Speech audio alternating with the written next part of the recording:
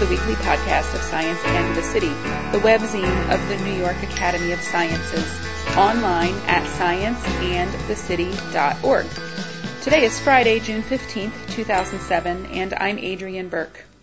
Paul Appelbaum is professor of psychiatry and director of the Division of Psychiatry Law and Ethics in the Department of Psychiatry at the College of Physicians and Surgeons of Columbia University. He's authored numerous articles and books on law and ethics in clinical practice. He gave the following lecture about recent advances in behavioral genetics as part of a symposium called Great Minds at Work, which was hosted in April by the New York Academy of Sciences in collaboration with Wiley Blackwell, the publishers of the Annals of the New York Academy of Sciences. Good afternoon, everybody. As I set up here, let me disabuse you of two potential misconceptions that may flow from the title of this event. One is, I don't have a great mind, and the second is, I don't intend to do any work here this afternoon. It's much too beautiful a day for that. But what I am hoping to do is to share with you some interesting findings that have been floating around in the last couple of years in the world of behavioral genetics, and are starting to find their way, in fact quite quickly, finding their way into a broader realm, in particular the realms of law and criminology.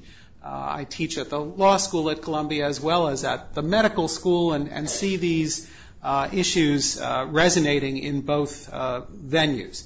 And I hope that at the very least you'll find this provocative of thought about where we're actually headed in the future. So I'm going to begin by reviewing at least one of the major advances in behavioral genetics that focuses on the predisposition to violence and other forms of criminal behavior, and then talk with you a little bit about the implications. But first, by way of background, for some of you this will be overly simplistic and already well known, but let me, just to bring all of us up to the same level here, note that most behaviors that scientists have looked at, from the most mundane to some of the most complex, have shown some degree of hereditability, indicating that there is some genetic contribution to the behavior. And one example is a study by Robert Plomin, who's now at the Institute of Psychiatry in London, comparing monozygotic, that is identical twins, with dizygotic, fraternal twins, on several measures of sociability. And here is a selection of his data. The red bar indicates the identical twins. The blue bar stands for the fraternal twins. And if you look at the degree of correlation between the twins in each pair, the average degree of correlation is what is being graphed here, you will see that monozygotic twins show a much higher degree of correlation in their behavior than dizygotic twins, whether it's talking to a stranger, especially whether or not they look at a stranger, to a somewhat lesser degree approaching a stranger, suggesting that there is some degree of genetic influence on these very elementary behaviors that are occurring relatively early in life. And I could have shown you a dozen examples of similar sorts of behaviors that have shown similar effects. However, you will also note, indeed you'll note from that same graph, that no behavior is entirely determined by genetic factors. Even the highest correlation, which approaches 0.7, is not 1.0. That is, there is not a perfect match between the behaviors of two identical twins with identical genetic endowments. Something else is going on to affect these behaviors in addition to the genetic influence, whatever that may be. Moreover, to complicate things here, it is unlikely that complex behaviors like those measures of sociability that you just looked at are influenced by a single gene. It is much more likely that we're dealing here with complex traits that are affected by multiple genes and multiple gene products, each one contributing only a small portion of the variance, and problems with each one potentially contributing to problems in the behavior of interest. And finally, by way of background here, we have to inquire into how this effect of genes and of something else, presumably the environment, beginning intrauterинely, in the intrauterine environment, and extending postnatally and on into adolescence and adulthood, how those two come together to affect the behaviors of interest. And the leading hypothesis at this point in time is that genes that are linked to behavioral disorders are likely to have their effect by heightening sensitivity to environmental occurrences, so that with one genetic endowment, a trauma may affect a person quite profoundly, while the person sitting next to him in a chair may have a much lesser effect because of her somewhat different genetic endowment. So genetic loadings may be necessary but not sufficient to induce behavioral disorders.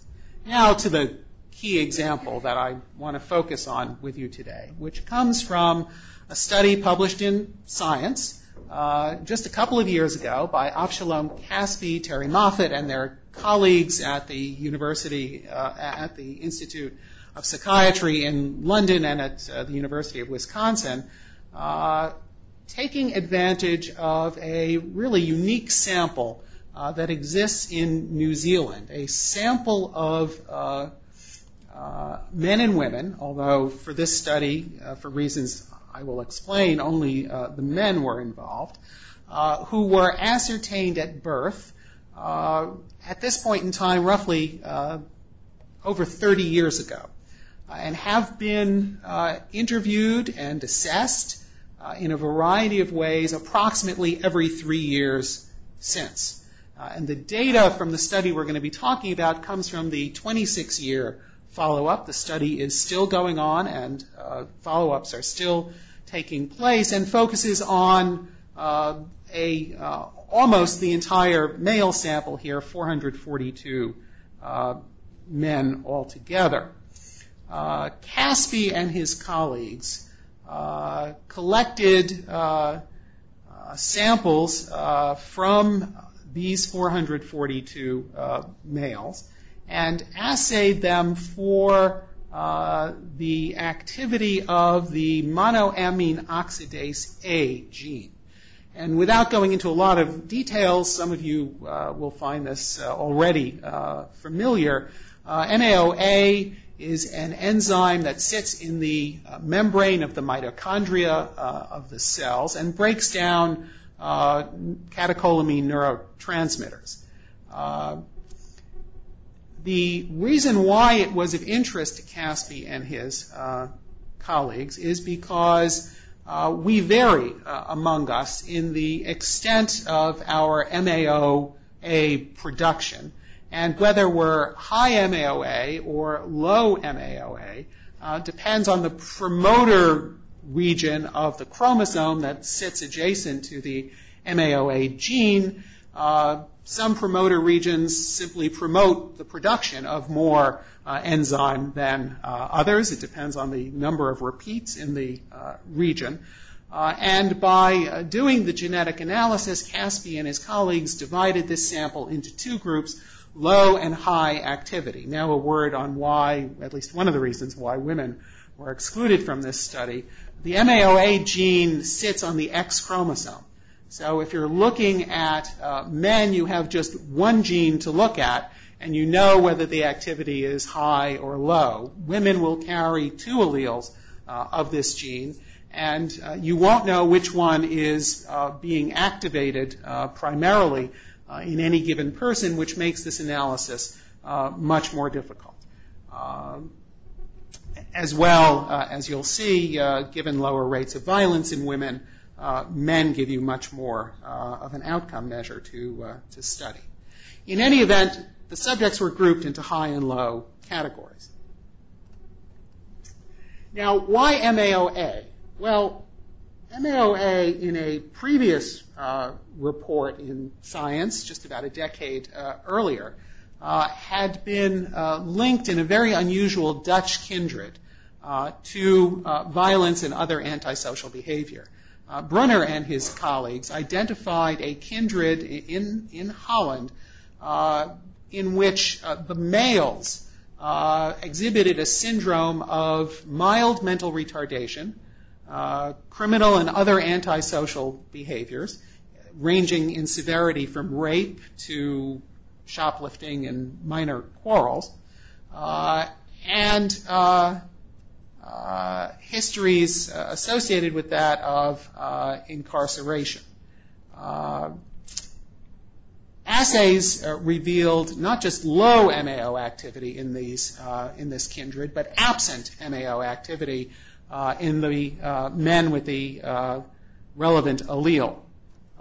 And so Caspi and his colleagues thought that looking at the very intensively studied Dunedin, New Zealand cohort would give them an opportunity to explore the association between relative levels of MAOA and violence and other forms of antisocial behavior. But they found, as I'll show you graphically in a moment, that low MAOA activity by itself was not significantly associated with violence in the sample. However, if you looked at subjects who had low MAOA and a history of maltreatment as a child, there was a significant interaction that elevated rates of antisocial behavior, including violence, in that portion of the sample, such that in that group, low MAOA and severe maltreatment, although they comprised only 12% of the sample, they accounted for 44% of the criminal convictions for violent crime in the group. And here's what this looks like graphically. So the dark line is low MAOA activity.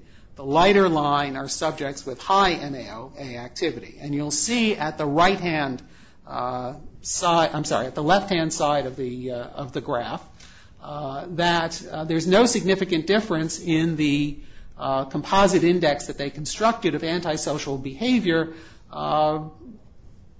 based on MAOA activity in the absence of childhood maltreatment. Nor is there a difference, although antisocial activity rises, for probable maltreatment. And if you're interested, I can tell you how they characterize that later. But when you get into severe maltreatment, that is a highly significant difference between those two groups, suggesting a gene-environment interaction here between low MAOA and childhood maltreatment. Indeed, 85% of the subjects who had both indicators present developed some form of antisocial behavior. The study has been replicated, or several replications have been attempted to date. Some of them have succeeded in replicating these findings. Some of them have failed to do so. A recent meta-analysis supports the positive association that was found here, and at this point it seems likely that it is a real finding. Now, this study in particular has sort of opened the eyes of many people in law and criminology to the potential impact of behavioral genetics on their fields. In particular, on the concepts that are used routinely with regard to criminal responsibility and approaches to the potential prevention of and the ultimate punishment of criminal behavior. And I want to pose the first of those questions for you, which is how this knowledge of behavioral genetics should affect, if it should, our determinations of culpability. So here's the problem. Under Anglo-American common law, embodied in statutes in most jurisdictions, we have categories that we have created to excuse defendants from culpability when their capacity to choose their behavior is significantly impaired. And I'll give you just two examples. One is the well-known insanity defense, according to which we exculpate people from responsibility for their crimes if they are, in one of the leading formulations, substantially unable to appreciate the wrongfulness of their behavior or to conform their behavior to the requirements of the law. And as another example, the automatism defense, actually for reasons that have always bewildered me, much more prevalent in Great Britain than here in the United States, but, for example, were a sleepwalker to commit a crime while walking in his sleep, that would not be considered to constitute a punishable criminal act. He would plead under the automatism defense and be exculpated on that basis because his ability to choose what to do in that state, his conscious control over his behavior, was significantly impaired. And so people are now beginning to ask, if mental disorders that impair appreciation of wrongfulness or ability to control our behavior negate culpability, well, how about these new findings on genetics? Why shouldn't genetic determinants, for example, low MAOA activity, have the same effect? And indeed, it did not take long, in fact, just a few years after the Brunner study, the Dutch cohort, was published, and well before the Caspi study was published, for a writer in a law review to propose a new defense that she called genetic determinism, under which an actor would be excused for his or her conduct if, as a result of genetic predisposition, the actor either didn't perceive the nature of her conduct, didn't know that her conduct was wrong, or was not sufficiently able to control her conduct so as to be held accountable for it. Now, this is not the first time that issues of genetics have entered into the discussion in the criminal law. If you flip the clock back to the 1970s, you will recall a highly controversial set of data that were being published at that point in the 60s and 70s, suggesting that men with an extra Y chromosome, the so-called XYY genotype, were at increased risk for acts of violence. And based on those studies, a number of defendants attempted to introduce evidence of their XYY status to negate their culpability. And basically the argument was, we know that people who have the XYY chromosome abnormality are more likely to commit crimes. Therefore, it's not their fault that they commit these crimes. There's something in their genes that make them do it. Therefore, we should be exculpated from responsibility for our acts. Now, maybe not surprisingly, the courts uniformly rejected the defense. And as most of you know, the link between XYY and violent behavior was later disproved. The original link appeared to result from the fact that the populations that were initially surveyed were incarcerated populations. And in prisons, it turned out, well, you know how that works. When general population surveys were done, it was found that XYY might correlate with lower intelligence. It might correlate with impulsivity and minor criminal offenses, but there was no evidence, in fact, that it correlated with a higher rate of violence. But the approach of the courts, in fact, reflected a broader legal skepticism about arguments regarding non-culpability in general. And this is taken from Justice Black's concurrence in Robinson versus California, a case that dealt with the question of whether the status of being a drug addict was in itself a punishable offense, which the court found that it was not. But Hugo Black had the following to say. almost all of the traditional purposes of the criminal law can be significantly served by punishing the person who in fact committed the prescribed act, without regard to whether his action was compelled by some elusive, irresponsible aspect of his personality. And so, as the courts more recently have dealt with cases involving multiple personalities, or at least alleged multiple personalities, where defendants have claimed that I wasn't the one who committed the act, it's not fair to punish me, it was, my alter, Joe, who was in charge of my body at that point in time, who committed the criminal act, and you should punish him instead. The courts have generally responded along the lines that Justice Black suggests, namely saying, look, we don't really care how many of you are in there. One of you did it, and so you're all going to jail for it. But it reflects this skepticism about what happens if we open the door too wide to non-culpability claims. The law views persons as acting intentionally and recognizes that all of our behavior is subject to causal influences, social causes, interpersonal pressures, biological imperatives. But from the legal perspective, the mere presence of causal influences doesn't negate ultimate responsibility that we all have to control our behavior. Only in those rare cases when those influences overwhelm our rationality or our ability to control what we're doing will the law recognize us as non-culpable. And from a philosophical perspective, you might say, using contemporary language, that the law is reflecting here the principle of compatibilism. That is, that the presence of causal influences, acknowledging that there are causal influences, is not inconsistent with the ultimate ability to choose.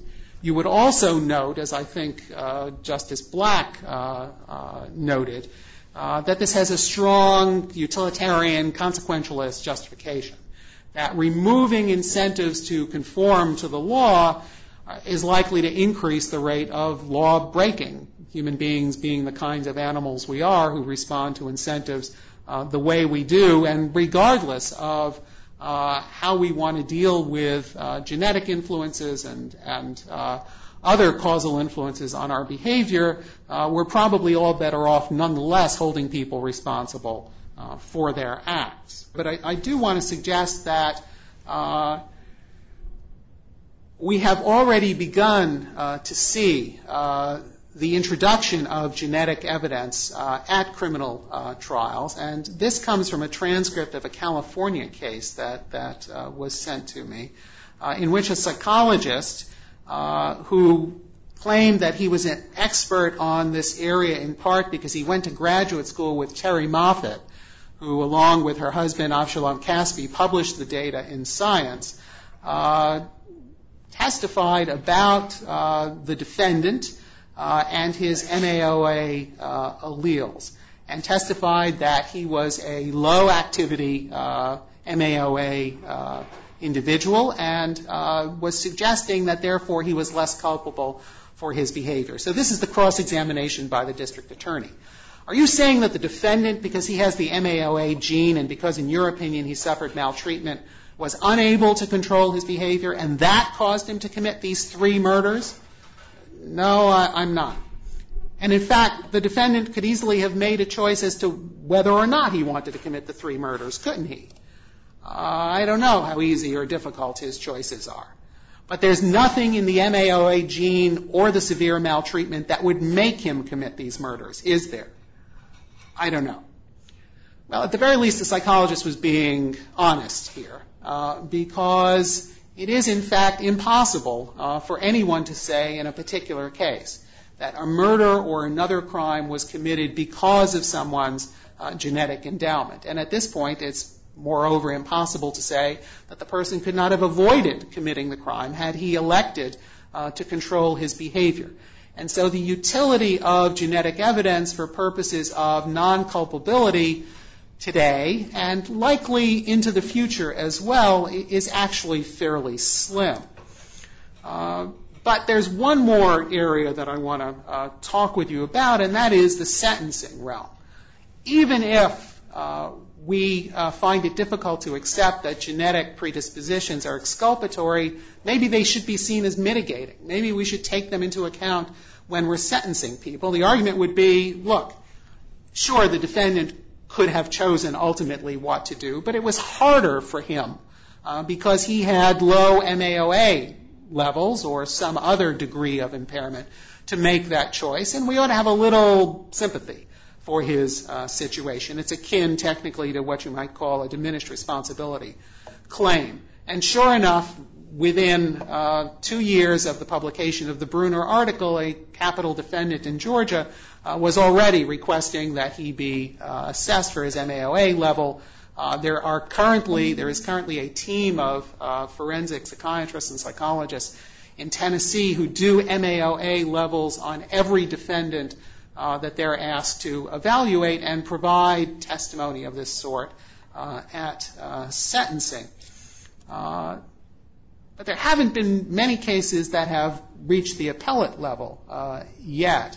And of course, this raises a very interesting question for us. That is, whether the genetic propensity to commit criminal acts should mitigate. Now, imagine yourself as a defense attorney in these cases and the argument you have to make. Your Honor, I'm asking you to have sympathy on my client because his genetic predisposition makes him more likely than other people to commit criminal acts, okay, in the past and in the future as well. And so, as the defense attorney, you're begging for mercy on the grounds that your client is more likely than the average defendant to do it again. Not an easy argument to make, and I suspect not one that will be terribly persuasive to most courts. We can also turn this around. If genetic evidence may be introduced as mitigation, perhaps it can also be introduced in aggravation, particularly in states like Texas, where in order to impose the death penalty, a jury must find that a defendant is likely to commit future acts of violence. One could imagine, although we haven't seen it yet to my knowledge, a prosecutor introducing this evidence in order to establish the greater potential for future dangerousness of this individual, and that raises a host of related legal issues. I'm not going to have time to talk about another area here, which is the potential use of this information for genetic screening for the prevention of crime, but you can imagine what those issues are, and perhaps you might want to ask me about them in the question and answer period. So let me just conclude. Our knowledge of the bases of behavior, the genetic bases of behavior, has grown remarkably in the last decade and a half and is likely to continue to grow. And the Caspi et al. Finding regarding the MAOA gene is likely to be complemented by similar findings regarding other genetic loci in the not-too-distant future. We will know more about the predisposing factors to crime. And this knowledge is going to raise many questions for us about how we deal with this information in the criminal justice system. I would suggest to you that it's not likely that this information is going to have a dramatic impact on our rules for excusing behavior. It may have some greater impact on our notions of what constitutes appropriate punishment. However, my guess is that whether or not treatment for the condition is possible will be an important determinant of whether these data are seen as mitigating or aggravating. If there's something we can do to intervene, to make it better, and to reduce the subsequent risk of violence, mitigation seems more likely. That is, after all, the rationale for mitigation in cases of mental disorder and crime. But if the converse is true, and there's simply nothing we can do about it, it's unlikely that our society is going to decide to bear the additional risk that would be associated with either full exculpation or even mitigation in these circumstances.